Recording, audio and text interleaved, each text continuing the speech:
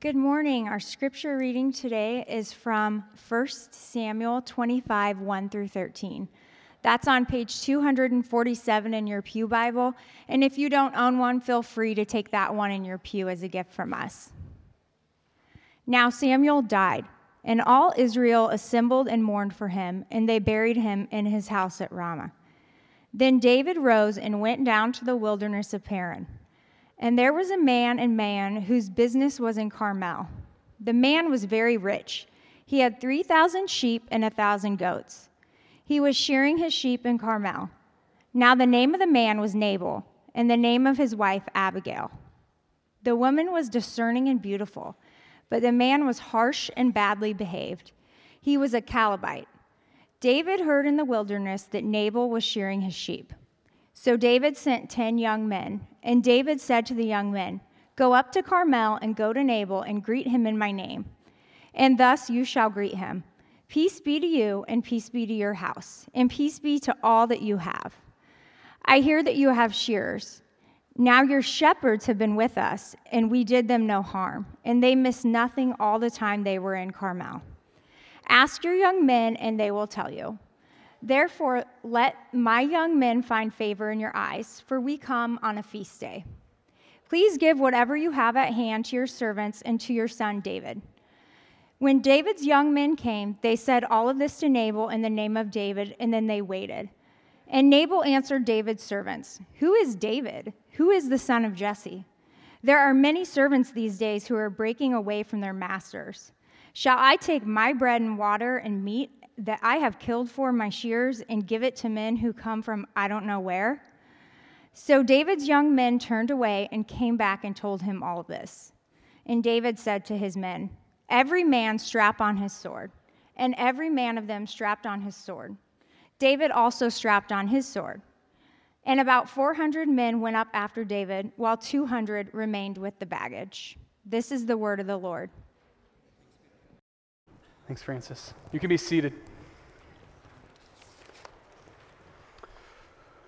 Well, good morning. Let me add my welcome to the welcomes that you've already heard this morning from Mark and from Francis through reading our scripture for us this morning. My name's Taylor. I'm one of the pastors here, and I'm thrilled to be able to lead us now through a time of teaching where we take whatever it is we just read, that weird passage that only gets weirder, I promise, and we try to unpack it and see what God wants to say to us through it this morning. But before we dive in, would you join me for a moment to pray? Father God, this morning we're grateful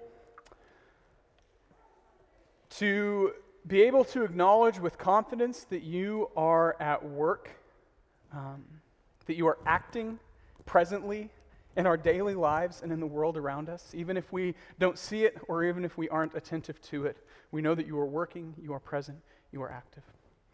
God, I pray this morning as we open your word, as we read and try to understand the story of your daughter Abigail. This morning, would you sow seeds of discernment in our souls? Would you make us into people who are more attentive as we pay attention to see what you are doing? Give us that discernment this morning. We pray this in the name of your Son, Jesus, by the power of his Spirit. Amen. Well, last month, the last time that I was up here and preaching, I shared with all of you my excitement that my favorite professional basketball team, the Phoenix Suns, had knocked off the Lakers in the first round of the NBA playoffs. And because I'm sure that you've been sitting around for the last month just wondering, how is Taylor's favorite professional basketball team doing? I figured I'd take a moment to give you a little update. Against all odds, the Phoenix Suns are up 2-0 in the NBA Finals, which means if they win 2 games out of the next 5, they will win the championship for the first time in franchise history. Needless to say, I'm excited. It's been an amazing story, and I'm pretty optimistic. I'll be sitting and I'll be watching the game tonight at 7 against the Bucks. But I'm also feeling a little bit like Michael Scott, like there's no doubt about it, I'm ready to get hurt again. There's a little trepidation there for me because the Suns have never won. In fact, they have a history that's plagued with getting close and then having something happen that ruins everything. No one expected them to be here this year. But it's an amazing story. And one of the things that makes the Suns' playoff run so fun and incredible is the guy that led them there. And it's a guy named Chris Paul. Either you watch basketball and you know him from basketball, or you've seen State Farm commercials and you know who he is. He has a twin brother named Cliff. This is Chris Paul. And Chris Paul, for the last few years, has been widely regarded as one of the most skilled and talented point guards to ever play basketball. Just by all of the advanced metrics, everything he does on the court, he's widely regarded as one of the most talented to ever do it. But there was always one stain on his record. In a 16-year career, he's never won a championship. In fact, he's never even made the finals in the first place. He's gotten close a number of times, but always fell short. Sometimes because of mistakes that he made, and other times just because of bad luck. So sports writers, if you just got on the Google and searched Chris Paul NBA, I don't know why you do that, unless you're a basketball nerd like me, but if you did that, one word would appear in those articles more than any other, and it's this word: legacy. Legacy. Sports writers are obsessed with this playoff run because in their eyes, there is one thing at stake for Chris Paul, and that's his legacy.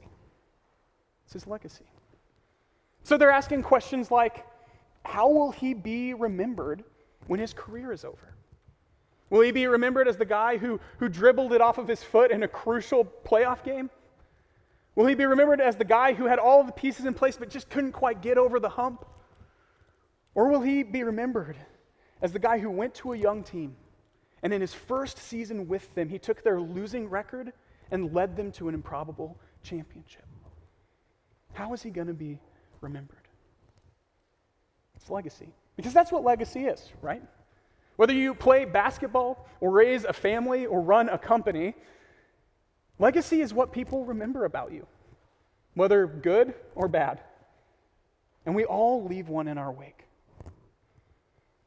If you've been with us the last few weeks, you know that we've been in a series that we're calling Forgotten Family, where we look at kind of obscure or overlooked or unremembered people in the Bible. And if you heard the scripture this morning and you're still wondering why in the world are we doing a series like this, maybe that word legacy can help a little bit. Maybe the idea of legacy can help. Because when we talk about legacy, we're talking about, yes, how someone is remembered, but also what difference they made. In fact, a true legacy carries on not only in memory, but also in influence, right? In fact, I would venture to say that everyone in this room has been impacted at some point by someone's legacy. I think about my grandpa, who has left me a legacy of integrity and servanthood and a work ethic that I think about every time I'm tempted to compromise those values. I think about my late grandma, who left me a legacy of tenderness and humility and a really great sugar pie recipe that we make every Thanksgiving. The legacy of my family lives on in my memory and in my actions. So in this series, what we're wanting to do is we want to remember members of our spiritual family because they left a legacy, and a legacy that we believe has the power to encourage and influence us today. And this morning, we're looking at a woman who honestly, I'm just going to be honest, until they said, hey, you're preaching this sermon, I forgot she existed. Completely forgot she existed. And her name is Abigail. But as I read this story, as I studied it this week, I absolutely fell in love with her story. And I hope that you all do too this morning. Because Abigail leaves behind her a legacy that I think we desperately, desperately need today. So if you haven't already, go ahead and meet me in the book of 1 Samuel chapter 25. 1 Samuel 25. The books of 1 and 2 Samuel are kind of a literary unit, and together they focus more than anything on the rise and reign of a man named David. There's lots of other stuff in there, but really they focus on the rise and reign of King David, who is one of the most important and well-known kings, probably the most important and well-known king in Israel's history. But where we're dropping into the story today in chapter 25, David is not king yet. There's another king. And that current king His name is Saul, and he is hell-bent on killing David to keep him from becoming king. So we're joining the story this morning. David's on the run. At this point, he has fled, the narrative tells us, with his 600 closest friends to camp out in the wilderness somewhere.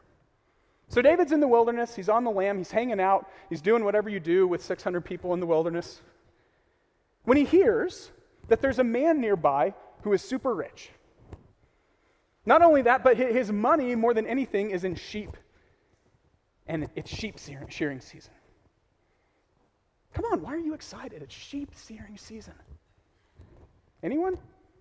That probably means nothing to you. It means nothing to me. But to them, that meant a party. That meant a feast.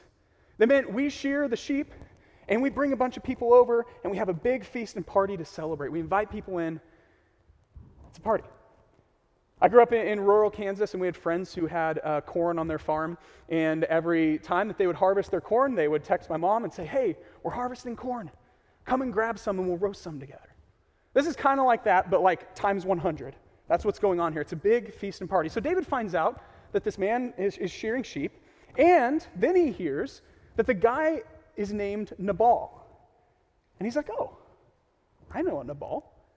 In fact, we ran into some servants of a guy named Nabal and saw their flocks in the wilderness as we were running around, and we took care of them. This is great. I did good for him. He'll surely invite us to the feast. So David sends some of his people to greet Nabal, and here's what he says in verse 6. He says, peace be to you, and peace be to your house, and peace be to all that you have. Peace. David comes, and his goal is peace. And then his people are like, hey, we've done good by your servants. We helped them out. We protected them. We didn't harm them. We didn't steal from them. Can we get in on this party? Maybe some food you could spare for the anointed one, the future king. The message is just, let's hang out and have feast together in peace. That's what David wants. And honestly, this is reasonable for him to expect. Remember, this is a culture that David lived in that highly valued hospitality, so welcoming in strangers, and reciprocity, so returning good for someone else's good. Highly valued welcoming in strangers and returning good for good. So this should be a no-brainer for Nabal, right? Welcome him in. But not so fast. See, what David doesn't yet know, the narrator has already let us know. And it's that this Nabal guy isn't the easiest person in the world to be around. Look what we read about him in verse 3. Now the name of the man was Nabal, and the name of his wife Abigail. The woman was discerning and beautiful, but the man was harsh and badly behaved. I feel like they have a little bit of fun with that translation there, a little sassy. He's harsh and badly behaved. That's not the superlative you're looking for in the yearbook. And then here's how one of his servants affectionately talks about him in verse 17. Look at this. This is sweet. He is such a worthless man that one cannot speak with him. That's what his servants think about him. Does anyone know anyone like that? And then if that's not enough, here's what his wife says about him in verse 24. This worthless fellow, Nabal, for as his name is, so is he. Nabal is his name, and folly is with him. Go ahead and guess that if she had to go back and find someone else to marry, she might not choose this guy. Not a huge fan of him. But here's what she's saying. See, the Hebrew name Nabal, that root word, actually literally can be translated fool. That's what it means. The word means fool, which a fool is like the worst thing that you can be in Hebrew thought. You don't want to be a fool. You definitely don't want to be married to a fool. But that's what his name means. Fool was a term that was reserved for that special someone in your life who you just can't talk to. I mean, honestly, if you want a great definition of fool, the servant's words are a pretty good definition of fool. Just that person who can't be reasoned with, right? Who speaks rashly, who doesn't listen, who only thinks about themselves. They don't care about God or justice or integrity or other people or any of that. You know that person who's just over the top, who always reacts at a way higher level than anyone thought was possible? That's a fool. And if that's a fool, it sounds like Nabal is really good at being one. And his response to David goes just about as well as you'd expect after a character assessment like that. Here's how he responds. He says, "Who is David? Who is this son of Jesse?" Now, this guy clearly knows who David is. Everyone had heard about the Goliath thing. Everyone had heard that Samuel had prophesied that he would one day be king, that God had anointed him. This guy's not just curious about more information, like, oh, who's David? Let me learn more. Here's what he's basically saying. That name means nothing to me. I don't care if God has chosen you to be king. Your name carries no significance in my house. He's just dismissing him completely. Then he goes on to imply that David might be lying about taking care of his people. Like, hey, lots of servants break away from their masters. Maybe your servants disobeyed you, or maybe it was someone else's flock. We don't know.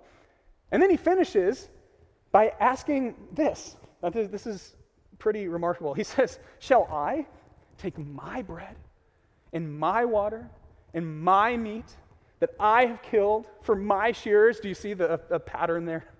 And give it to men who come from I don't know where? Like, yeah, dude, that's what hospitality is. And you know who he is. You know where he comes from. Nabal's fool is on full display in this passage. He's contemptuous, he's dismissive, he's prideful.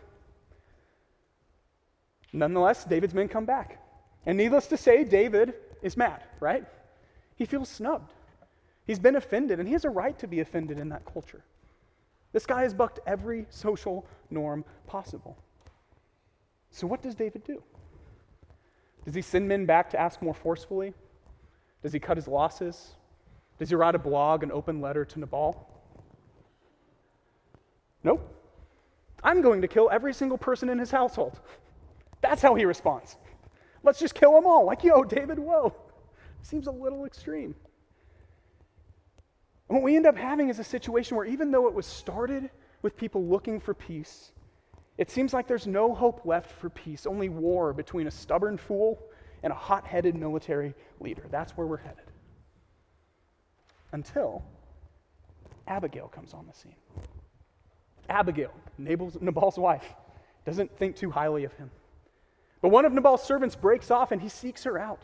He asks for her to step in and de-escalate things a little bit, bring peace before it's too late.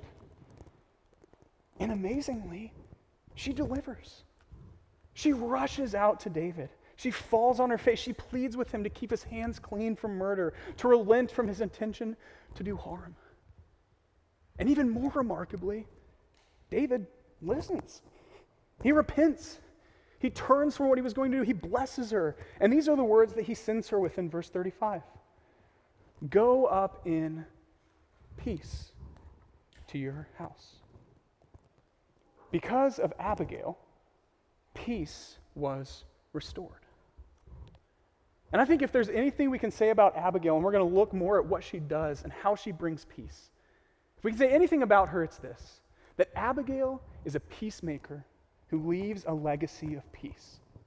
Abigail is a peacemaker who leaves a legacy of peace. And friends, I think that this is a legacy that we desperately need today. Because doesn't any of that story sound a little bit like the state of our world? How hot-tempered we are, how quick we are to offend others, how easily we're offended, how loudly we respond when we're offended, how quick we are to demean or dismiss others, to react, to overreact, to retaliate. This sounds so much like the world we're living in. I feel like I hardly need to make my point, right? We see it around us. And the reality is that many of us are walking around like an arrow fitted to a bow, just waiting for one wrong word, one offense, one person who doesn't see things the way we do, and then we let it fly. But friends, that isn't the life that Jesus called us to live as his followers. That wasn't his vision for his bride. Instead, he would say things like this: blessed are the peacemakers, for they will be called sons of God. Blessed are the peacemakers. And that's where I think Abigail's legacy can help us. Because Abigail gives us one of the most remarkable portraits of peacemaking we get in Scripture. So I just want to take some time to observe what it is about Abigail that makes her such a master of de-escalation. To just paint a picture of this biblical peacemaker that we see in 1 Samuel. And because I'm a caring pastor and I value your time, I've whittled it down to just 6 observations. Just 6. 6 observations, 6 qualities of Abigail's life that can help us become peacemakers in her ilk who leave a legacy of peace. So as we go through these things, we're going to spend a ton of time unpacking them. But I just want you to listen for the voice of the Spirit. See if God doesn't draw 1 or 2 of these to your heart as you go, to encourage you, to convict you, to challenge you. See if he doesn't draw something to your heart. So here's the first quality that we see of peacemakers in this passage. Abigail shows us that peacemakers have the wisdom to seek understanding. Peacemakers have the wisdom to seek understanding. When we first meet Abigail in this passage, she's described like this. We read this verse earlier. Now, the name of the man was Nabal, and the name of his wife, Abigail. The woman was discerning and beautiful, but the man was harsh and badly behaved. Right away, we're meant to see the difference between Nabal and Abigail. They're like the exact opposite in every single way, right? Where Nabal is a fool, Abigail is wise. She's discerning.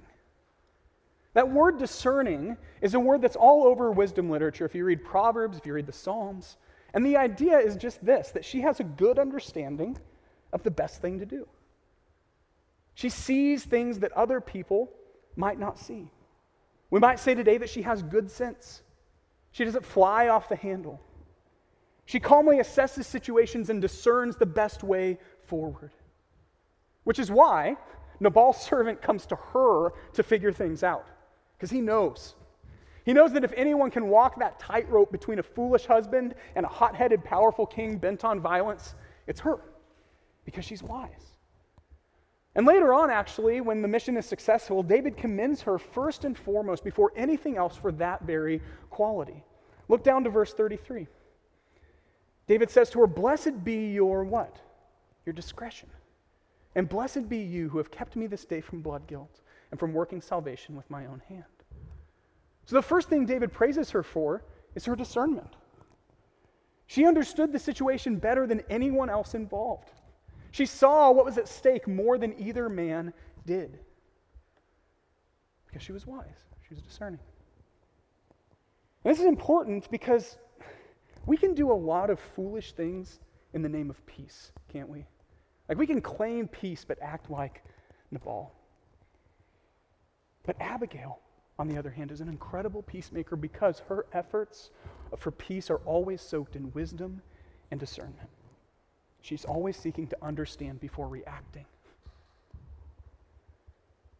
So let me ask you, what kind of a spirit are you cultivating in your heart to prepare you for moments of conflict? A reactionary spirit like David? A contemptuous spirit like Nabal? Or is it discerning like Abigail, seeking first to understand before anything else? Peacemakers have the wisdom to seek understanding. And because Abigail had cultivated this wise spirit behind the scenes, she was ready for when it was time to act. Because that's the second quality we see in peacemakers. That peacemakers have the courage to take action. Peacemakers have the courage to take action. See, even though she's calm and discerning, that doesn't mean she just sits around and waits passively for peace to come, just hoping it'll happen. No, once she assesses the situation, once she discerns, we are told in verse 18 that she rushes to gather gifts for David and goes as fast as she can to meet him. Look what the passage says. It says, "Then Abigail made haste." She hurried and took 200 loaves and 2 skins of wine and 5 sheep already prepared and 5 seahs of parched grain, 100 clusters of raisins, 200 cakes of figs, probably food prepared for the feast, so David gets his food anyway. And she said to her young men, "Go on before me. Behold, I come after you." But she did not tell her husband Nabal. And as she rode on the donkey and came down from under cover of the mountain, behold, David and his men came toward her, and she met them. She rushed to take action. And this action took tremendous courage. Because remember, this is a woman in a patriarchal society who's defying her husband. She's hurrying off without telling him. And she's hurrying off to meet the anointed soon-to-be king, God's chosen one, and his 400 soldiers who are violent. And she's not going there to do anything except for to challenge him, to call him, to ask him to repent. Do you see everything she's risking with this? Maybe her own life. But peace was worth it for Abigail to do something courageous and bold. because she knew it wouldn't come just sitting around. If she just sat around, the army would be there, and she'd be too late. In fact, David also praises her for her urgency. Look what he says in verse 34. For surely as the Lord, the God of Israel lives, who has restrained me from hurting you, unless you had hurried to come and meet me, truly by morning there had not been left to Nabal so much as one meal. Unless you had hurried. In other words, if she hadn't had the urgency to seek peace quickly, the courage to act in the moment, peace never would have come. And we can tend to think of peace as a passive thing today, right? Just keep quiet, keep my opinions to myself, don't stir the pot, just keep the peace. Maybe there will be peace if I don't say anything or do anything. But to be a wise peacemaker like Abigail, we have to be ready to take courageous action when needed. Is there a situation in your life where peace is broken and God is calling you right now to step in and act? Maybe you've been avoiding it, but maybe he wants you to do something or say something that will be risky, but worth it to see peace restored. Is there a situation like that in your life where God might be calling you to active peace? Because peacemakers have the courage to take action. But Abigail also shows us that it's not enough to merely take action, however courageous it is. In fact, taking action can hurt if you don't do it with the right posture. Abigail also reveals to us that peacemakers have the humility to admit their fault. Peacemakers have the humility to admit fault. Look at the very first thing she does when she sees David. Verse 23. When Abigail saw David, she hurried. She's rushing again. But this time she's rushing. She got down from the donkey and fell before David on her face and bowed to the ground. She fell at his feet and said, "On me alone, Lord, be the guilt. Please let your servant speak in your ears and hear the words of your servant." We're told again that Abigail hurries, but this time she's rushing to get down and bow before David. She falls down at his feet. She calls herself his servant. And then she goes on to apologize for her husband, to ask for forgiveness. She puts herself in the position of blame. She's not the one who ticked David off. She's not the one who was a fool to him. But she puts herself in the position of blame. On me alone, my Lord, be the guilt. And it's actually kind of funny as she goes on how she apologizes, because she's basically kind of like, I'm sorry for my husband. He's a fool. Like, really, it's my fault for even letting you meet him. I should have gotten to the door first. That's totally on me. I'm so sorry about him. I wonder how many women, don't raise your hand, have apologized for their husband in this room. Hopefully not Ashton too much for me. She puts herself in a position, in a posture of humility. On the other hand, Nabal, he's full of pride. Remember that verse we read earlier, all the I's and me's and I's and me's. It's like the Brian Regan me monster, right? You, me, like he's all about me. But Abigail knows that being quick to humility is the only way to peace. Being quick to humility is the only way to peace. And what's amazing is that her humility opens the door to David. Opens the door for David to show humility himself in his response. Look what he says. He says, "See, I have obeyed your voice. I have granted your petition." David obeys her. He humbly listens to this woman who's groveling at his feet, and he has the humility to repent, to say, I was wrong, you're right. He listens to this woman. So let me ask you, in your conflicts, are you quicker to dismiss someone or to bow before them? Are you quicker to dismiss someone or bow before them? Are you quicker to defend yourself or to humbly admit your own faults? Abigail shows us the peacemakers have the humility to admit their faults. And that humility enables her to do something else that I think is even more rare today than humility. And it's this, that peacemakers have the gentleness to speak respectfully. Peacemakers have the gentleness to speak respectfully. Look how Abigail speaks to David here.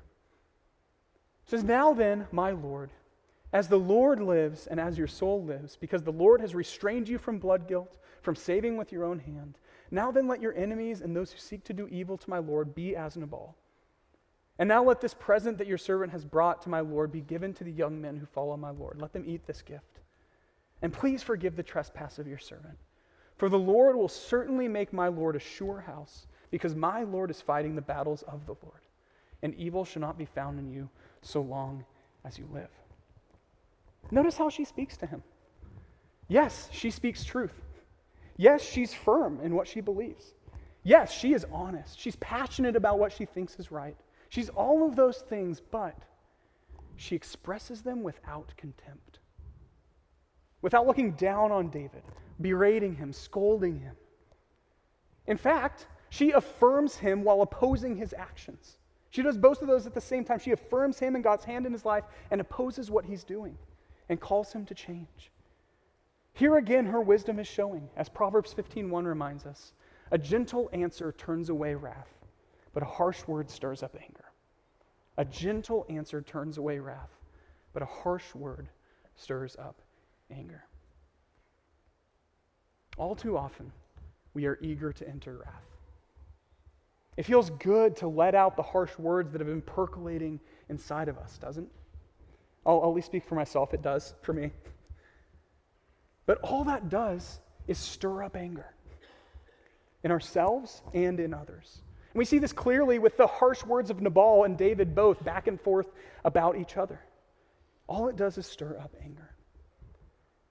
And friends, please hear me here, because I think this is incredibly important today, especially for the church.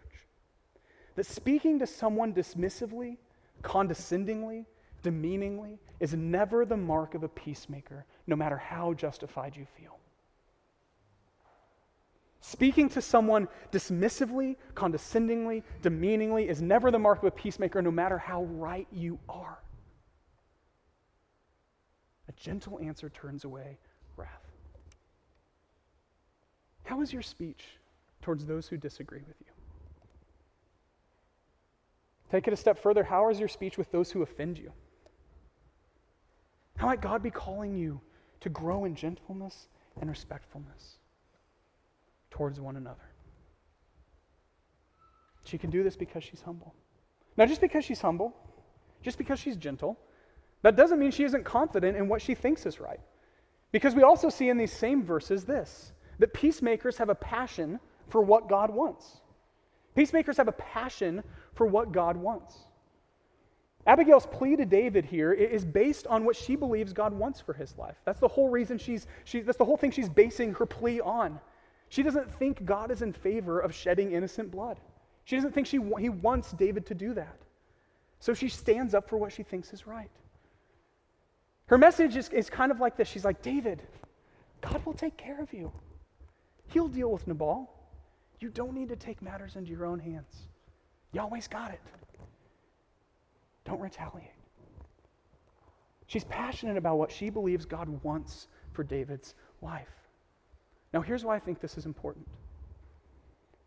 David, he retaliates in anger, right? Like he wants to kill all of Nabal's clan. And even though this might seem like the biggest overreaction ever to us, it actually would have been culturally acceptable.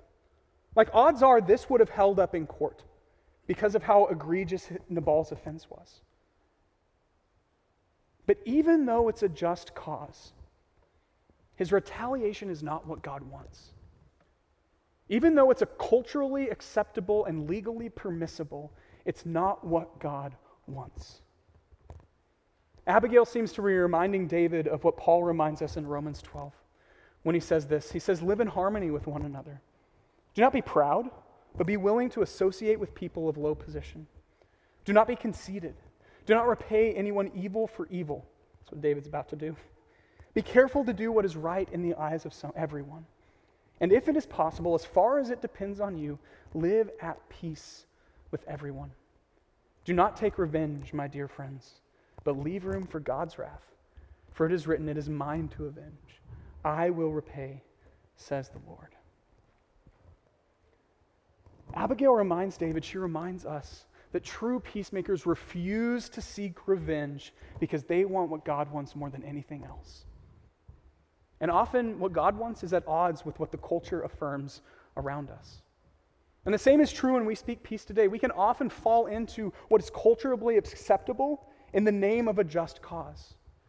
Now, we may not strap on our swords, right? In this story, everybody's strapping on their swords. Like, strap on your sword. They got their sword. He strapped on his swords. We're not like reading the comment section on YouTube and be like, honey, look what this guy said. I have his IP address. Strap on your sword. Let's go get him. We're not doing that. But our culture has a clear code of conduct when someone offends you or disagrees with you, doesn't it? Demonize, stereotype, attack back, type out horrible things for the world to see. If someone really offends, cancel them. Our culture affirms this behavior. Are your efforts for peace rooted in what God wants or what culture accepts? Are they rooted in what God wants or what culture accepts? Do you find yourself with this tendency to take judgment into your own hands, or do you leave it in the hands of God? Do you leave it in the hands of God? Abigail reminds us that that's what peacemakers do. Now, she can only do all this, she can only say these things to David because she has the right perspective on the situation. Again, here's her discernment. Here's the last observation. Peacemakers have faith to see beyond the moment. Peacemakers have the faith to see beyond the moment. Abigail has a perspective that neither Nabal and David have, because Nabal and David are caught up in the moment, right? In fact, when Abigail returns towards the end of the story to find Nabal after going out and doing all of his dirty work to make peace in the situation, she comes in on him and finds him drunk on wine. He's just sitting there drunk while she's out going and fighting his battles. And just as a side note, this is just kind of funny, Nabal means two things. It can either mean fool or it can mean wineskin. So your boy is living up to his name in all the worst ways. He's so focused on the moment that having just snubbed a powerful military genius, he's drunk with no thought that he might be mad, no thought that a 400-person army might be on its way to annihilate his people. He's drunk. Now, David, too, is caught up in the moment, right? All he has eyes for are the slight and offense he received. He doesn't see anything beyond revenge. He gives no thought at all to how it might affect him in the future. Brothers and sisters, how often have we made a harsh decision in a moment without any thought to how it might impact us in the future? That's what David does. But not Abigail. See, Abigail sees a bigger picture than either man does, and she explains it in verse 29. She says, "If men rise up to pursue you and to seek your life, the life of my Lord David shall be found in the bundle of the living, in the care of the Lord your God. And the lives of your enemies he shall sling out from the hollow of a sling. And when the Lord has done to my Lord according to all the good he has spoken concerning you, and has appointed you prince over Israel," in other words, when he's been faithful to all of his promises to you, "my Lord shall have no cause of grief or pangs of conscience for having shed blood without cause, or for my Lord working salvation himself. And when the Lord has dealt well with my Lord, remember your servant, remember me, remember my words." Among other things here, Abigail sees that violence now might cost David later. It could grieve his heart and mar his reputation when he becomes king. She has the faith to see beyond the moment. These words also reveal that Abigail trusts that God will continue to provide for David. He'll continue to take care of him. She says he'll be caught up in the bundle of the living, the care, the nurturing of God. Through the voice of Abigail here, God affirms his faithfulness to his promises to David far into the future. But what he does now could threaten that. See, she sees a bigger picture for his life that goes beyond a momentary conflict, and that his present actions could impact forever. She has faith to see beyond the moment. Which brings us back to where we started. When God's people are discerning, when they're courageous, when they're humble, when they're gentle, when they're passionate about what God wants, when they're able to see a bigger picture, they leave a legacy of peace that outlasts them. They leave a legacy of peace that outlasts them. Here's how the New Testament writer James puts this. He says, "Who among you is wise and understanding? By his good conduct he should show that his works are done in gentleness that comes from wisdom. But if you have bitter envy and selfish ambition in your heart, don't boast and deny the truth." Sound like Nabal?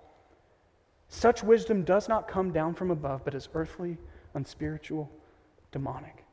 In other words, there's a foolish kind of wisdom.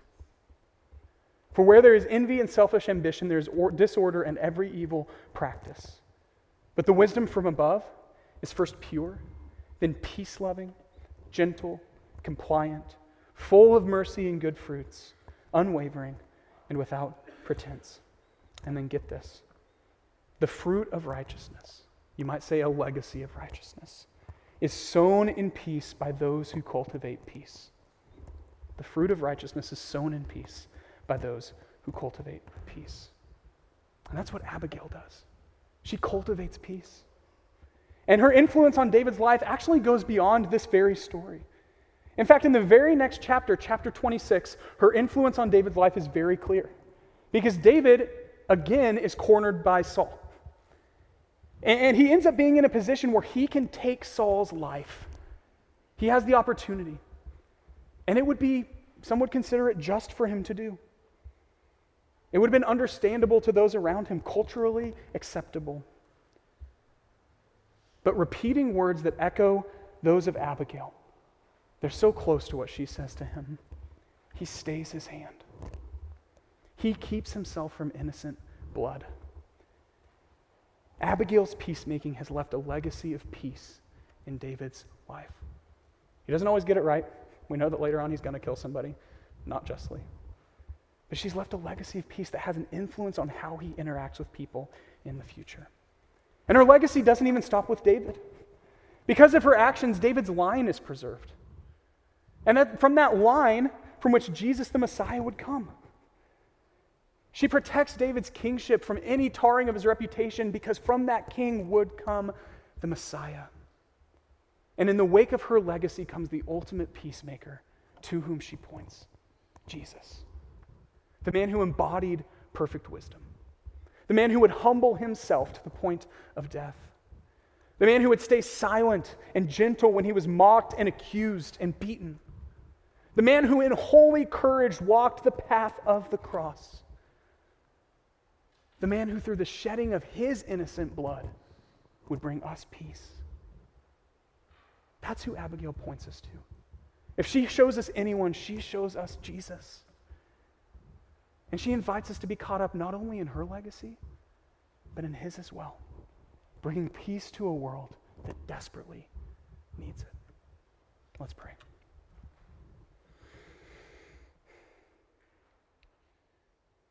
Jesus, I think that we can all agree this morning that this call to peacemaking is hard.